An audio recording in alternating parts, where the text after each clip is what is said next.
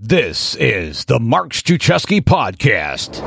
Stephen Campbell, a retired professor and present radio host, author, and professional speaker, has traveled the world sharing the astonishingly exciting discoveries which cognitive psychology has made on changing the way we think. He first appeared on the show back on September 8th. Stephen, welcome back to the show. Thank you. Thank you so much for having me. This is going to be fun. We have done a lot of talking. You were on my show in September. Then I was on your radio show a couple weeks ago. And now here it is, October 13th. You're back on my show. So it's kind of like we're like, I don't know, brothers from another mother or something. I think so. From another land. Yeah.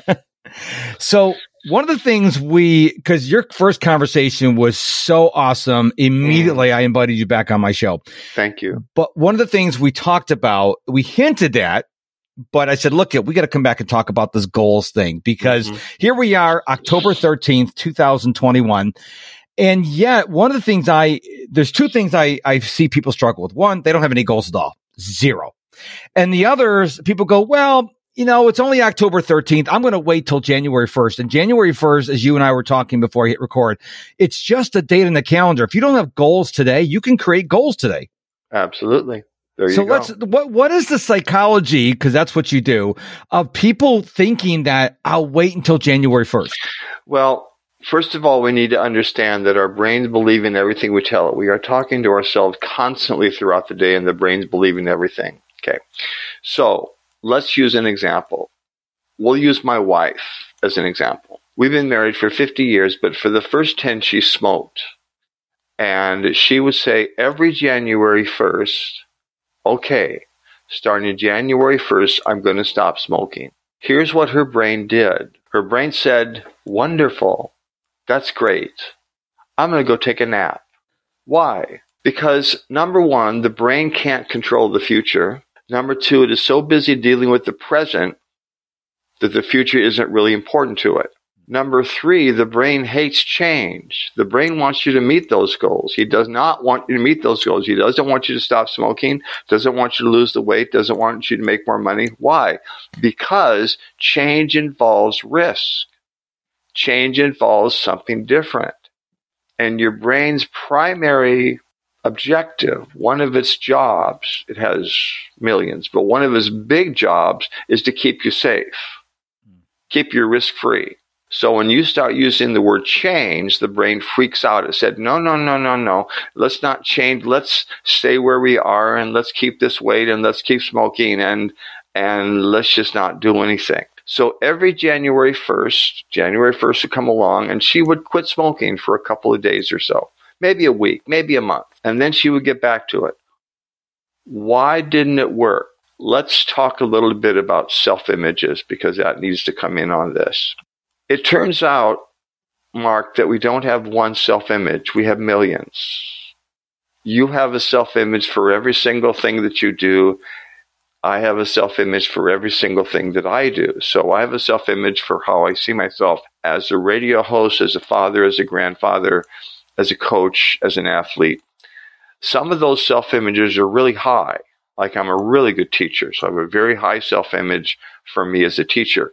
I have a very low self-image for me as an athlete. I am not athletic. I never have been. It's really not important to me. The only athletic thing I do is I run for long periods of time up this mountain behind my house. Okay, that's about it. And that's all right. That's all right. When I was a kid, that really bothered me. But now, that's fine. That's who I am. So, back to Mary. One of Mary's self-image was as a smoker. She had began smoking in college when she was 19 years old, and now she was 35. And so our self-images, Mark, are based on our self-talk. They're learned. You weren't born with them. Now, you and I, Mark, were born with certain natural dispositions. I was born a natural teacher. I have always been a teacher. When I was a kid, I used to put rocks in my backyard pretending I was teaching them. I was just a weird kid. Well, you know what? When I practice speaking, we only have a dog now, but I would speak in front of the cats and the dogs, and I would pretend there's being an audience. So I did the same thing. Yeah. Because inside your heart was just loving it. Mm-hmm. It's just, you just love teaching. You love doing that natural thing. Mary loves to organize. Our daughter loves to write. So we all have these natural dispositions.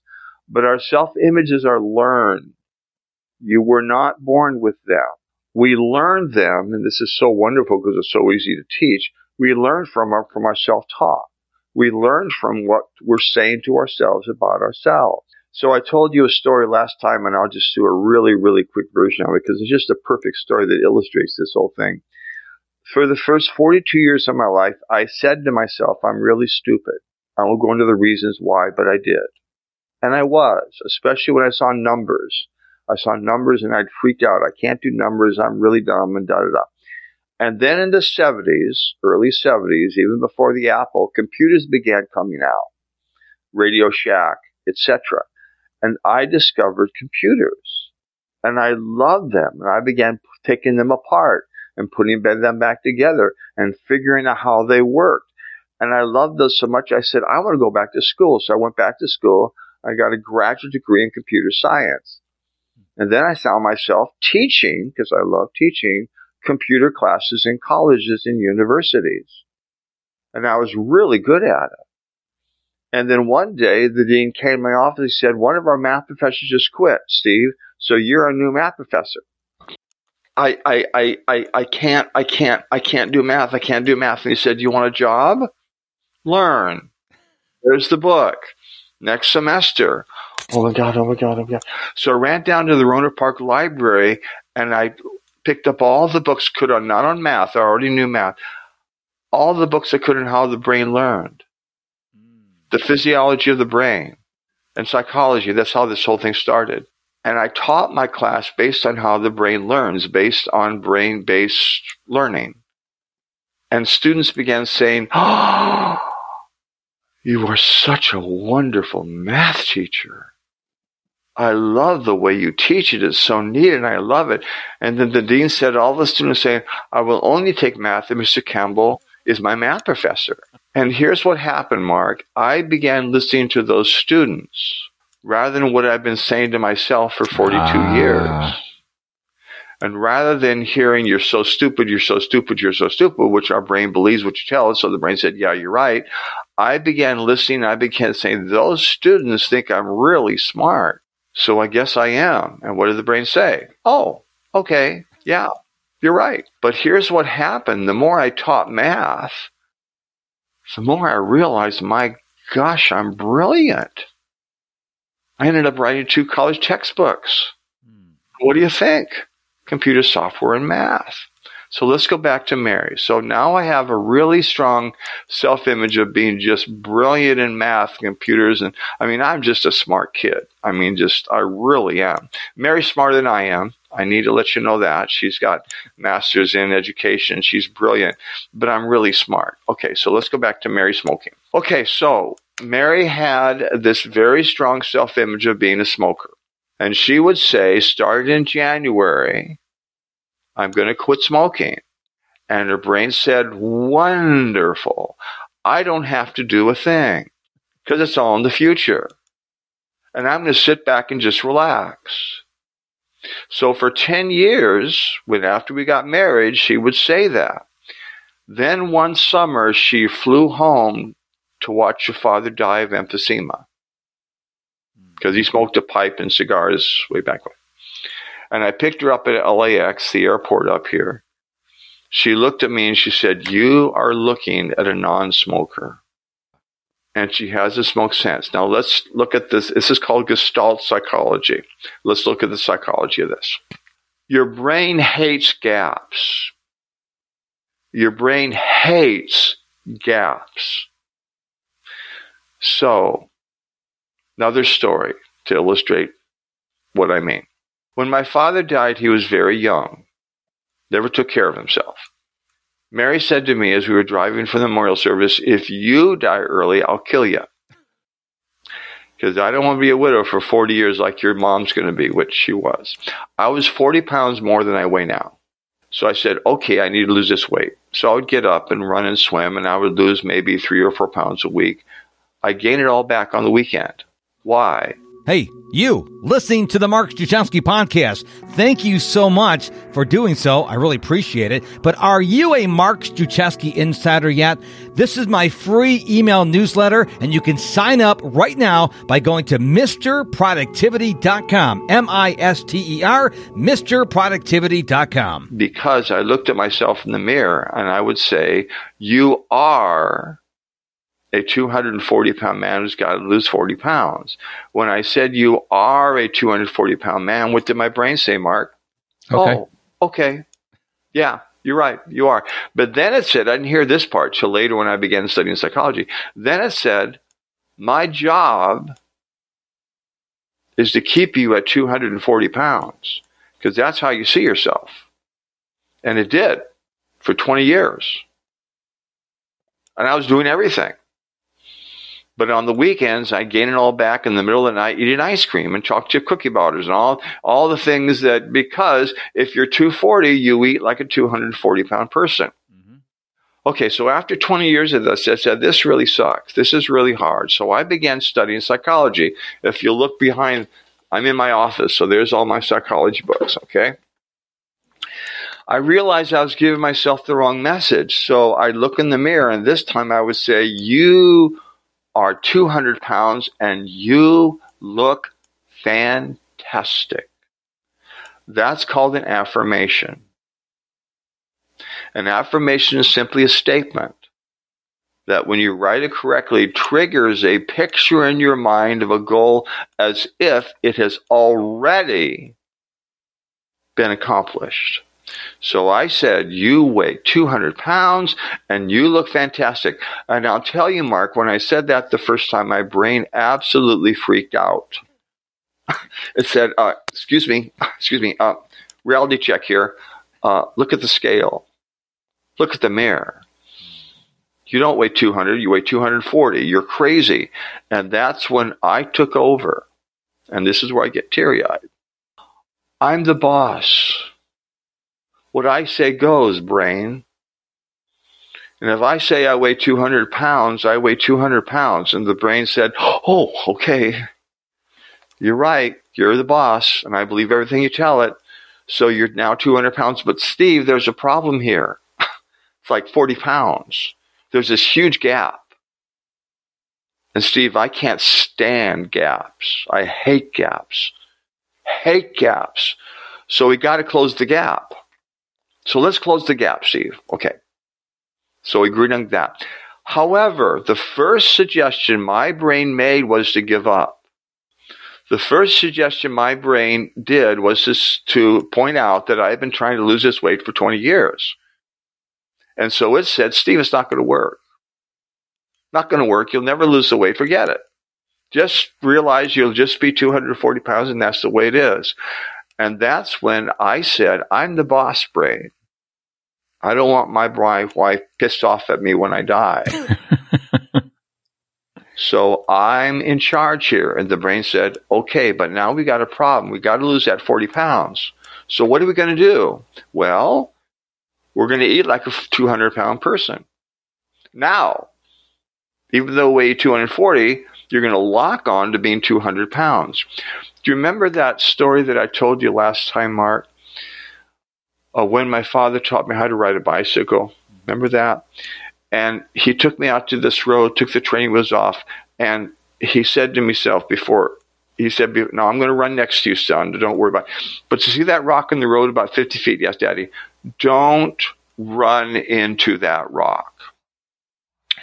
And I wanted to really impress my dad. Remember that? So I got down on my bike. I locked onto the rock so I would not run into it. Of course, what happened? Bam. You hit the rock. That's the way an affirmation works. You lock onto it. So I locked on to being 200 pounds. So every single time I sat down for a meal, I said to myself, and I visualized how a 200-pound person would eat.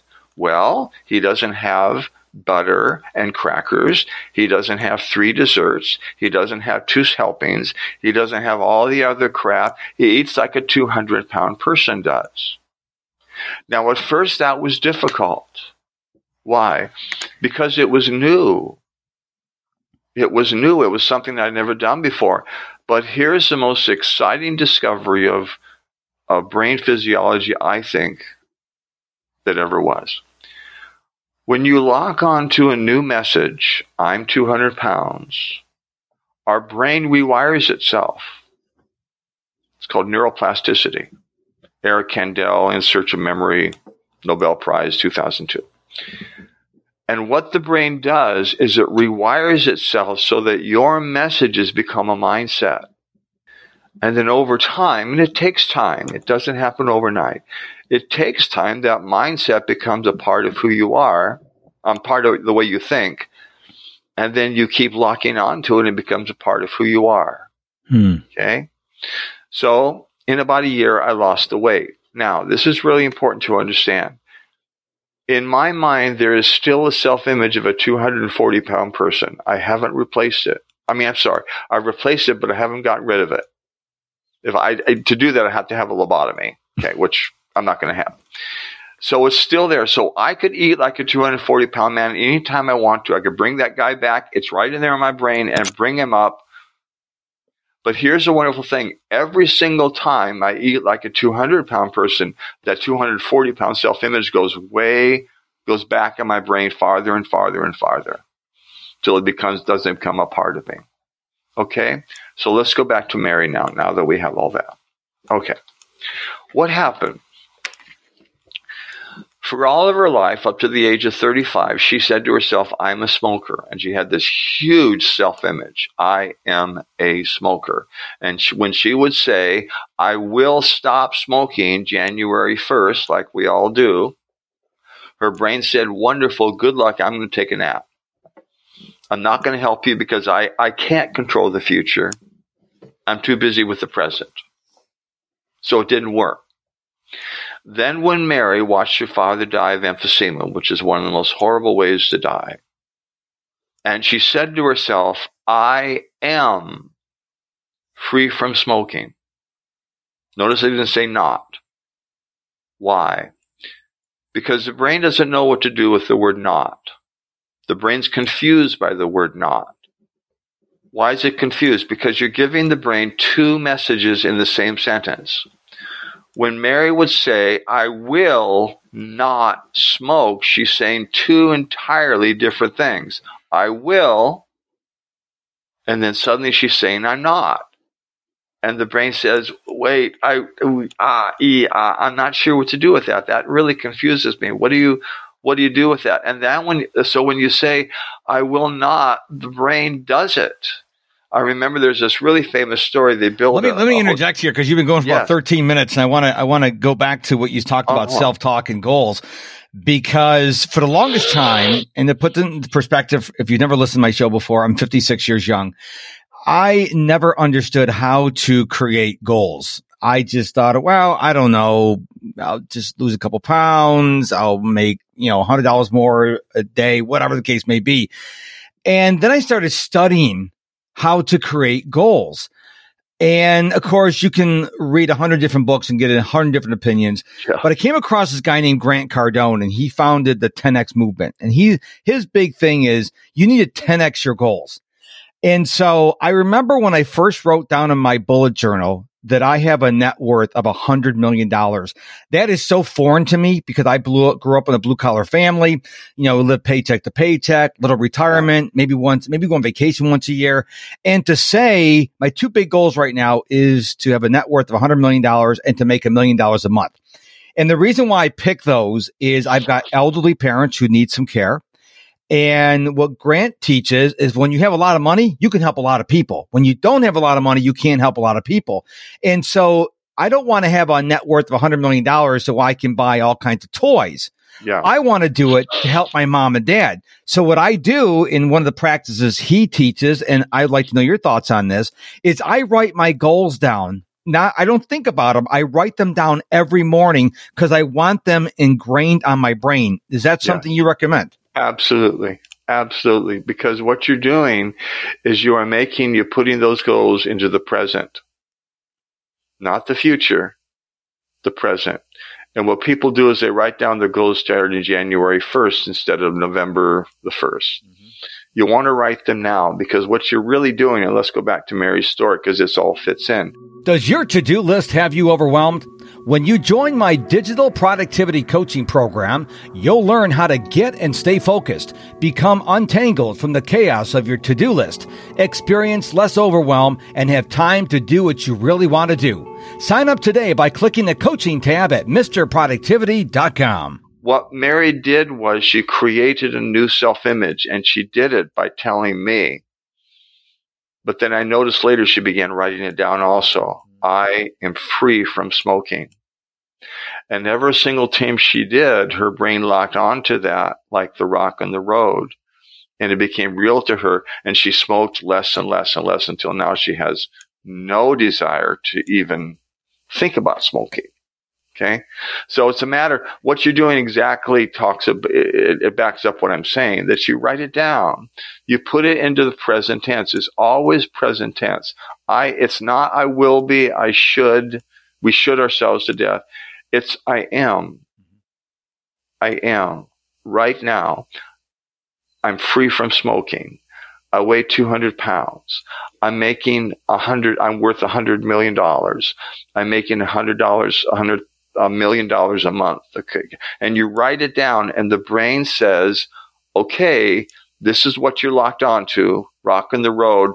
This is what I need to make happen, and I'll find a way. Here's another story that is so exciting. I love your stories, by the way. I mean, it's like, cause you're a little bit older than me. So it's like, I'm sitting with my grandfather. Both my grandfathers have passed on. But when I listen to you talk, I'm so mesmerized. And I really hope the listener feels the way I do, because you have so much wisdom. And when you say, let me tell you a story, I'm like, okay, let me get all comfy and cozy in my chair here. Thank you, Mark. Thank you.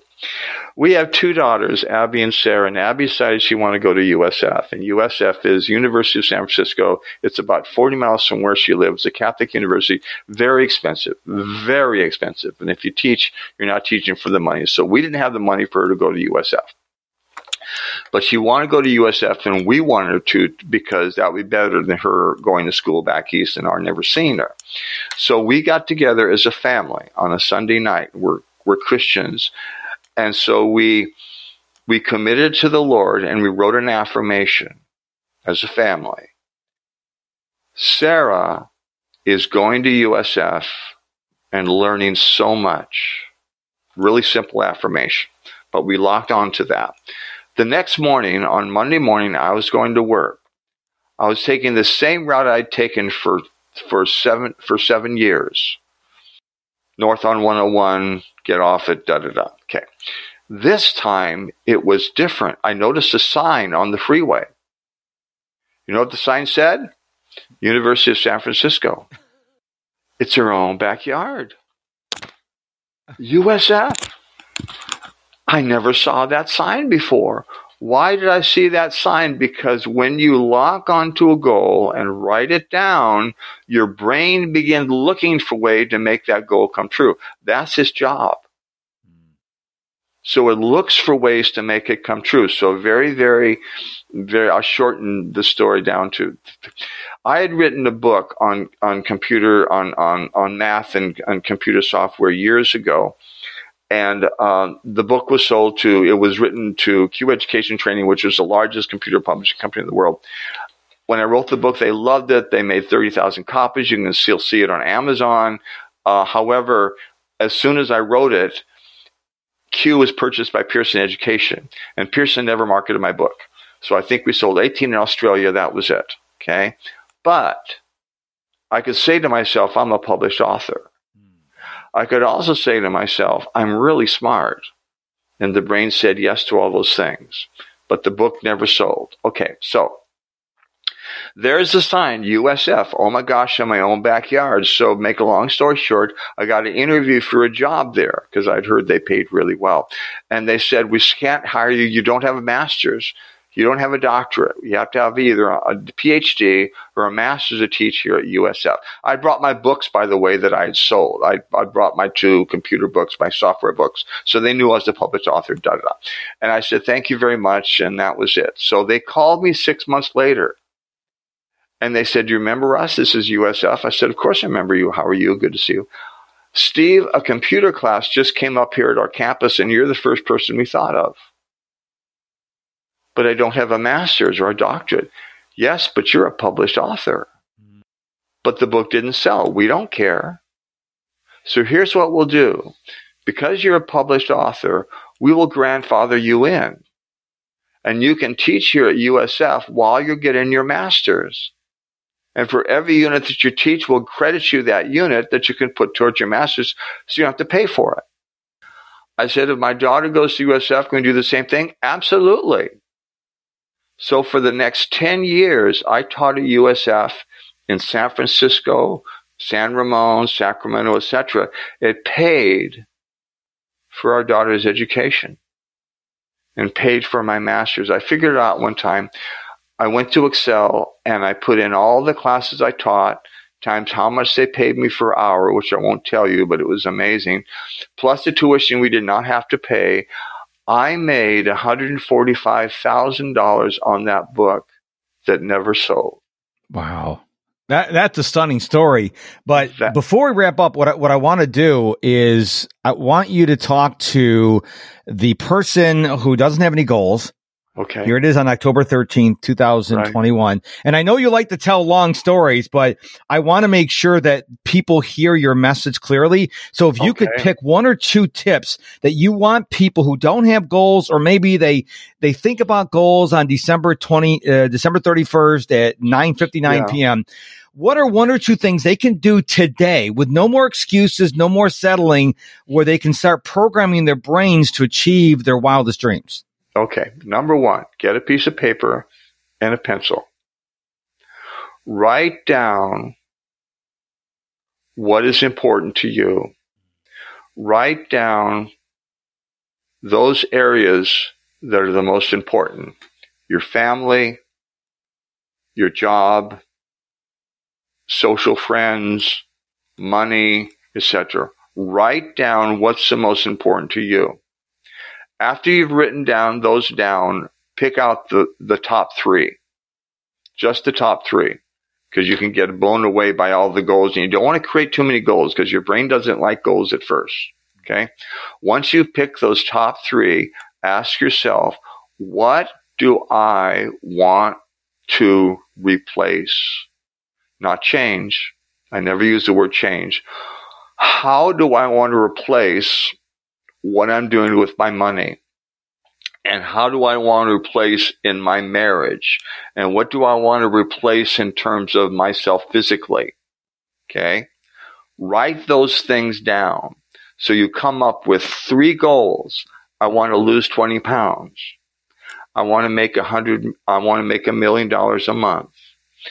I want Mary and I to go to Hawaii next year. And I need the money to do it. Okay? Write them down, and then write them as if they've already occurred. It's already done.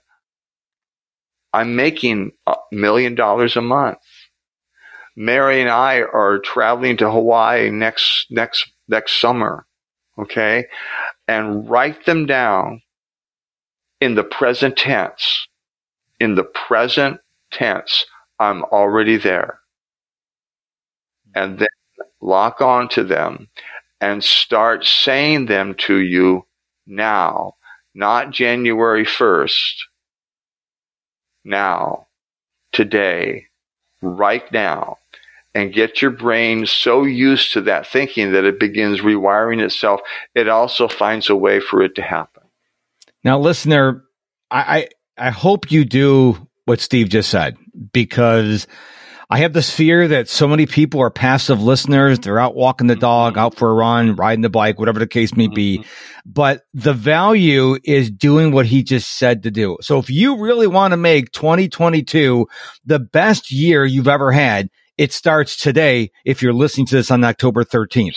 So we're going to wrap up. But before we do, any last thoughts you want to leave with us, Steve? Oh, this has been so wonderful. I guess what I want to say to your listener is that it's never, ever, ever, ever, ever too late unless you say it is. You decide. It's your choice. That's the whole gist of cognitive psychology. Wow. Amazing. So I know people are going to want to reach out to you, find out more about you. So tell us about the radio show I had the honor of being on, and where else we can go to find out about you. Okay. Well, you can email me at Stephen C, STEVENC at sbcglobal.net. And I have a number of programs that I would love to talk to you about. Number 2, my book is on Amazon, Making Your Mind Magnificent. And then if you like a Christian version of that, there's also another book called Renewed, Becoming Everything You Are in Christ, which is also on Amazon. Excellent. Well, I am so thankful you're on September 8th. You're on today, and I was on your show. You're an incredible man. Thank you so much for being on the show. Thank you for having me. Thank you so much for your time and attention, for listening to this episode of the Mark Struczewski podcast. Hey, are you a Mark Struczewski insider yet? This is my free email newsletter where I will send you value multiple times a week. And I promise you, every time I send an email out to my insiders, it always has value. So if you want to sign up, absolutely free, just head on over to MrProductivity.com, MISTER, MrProductivity.com.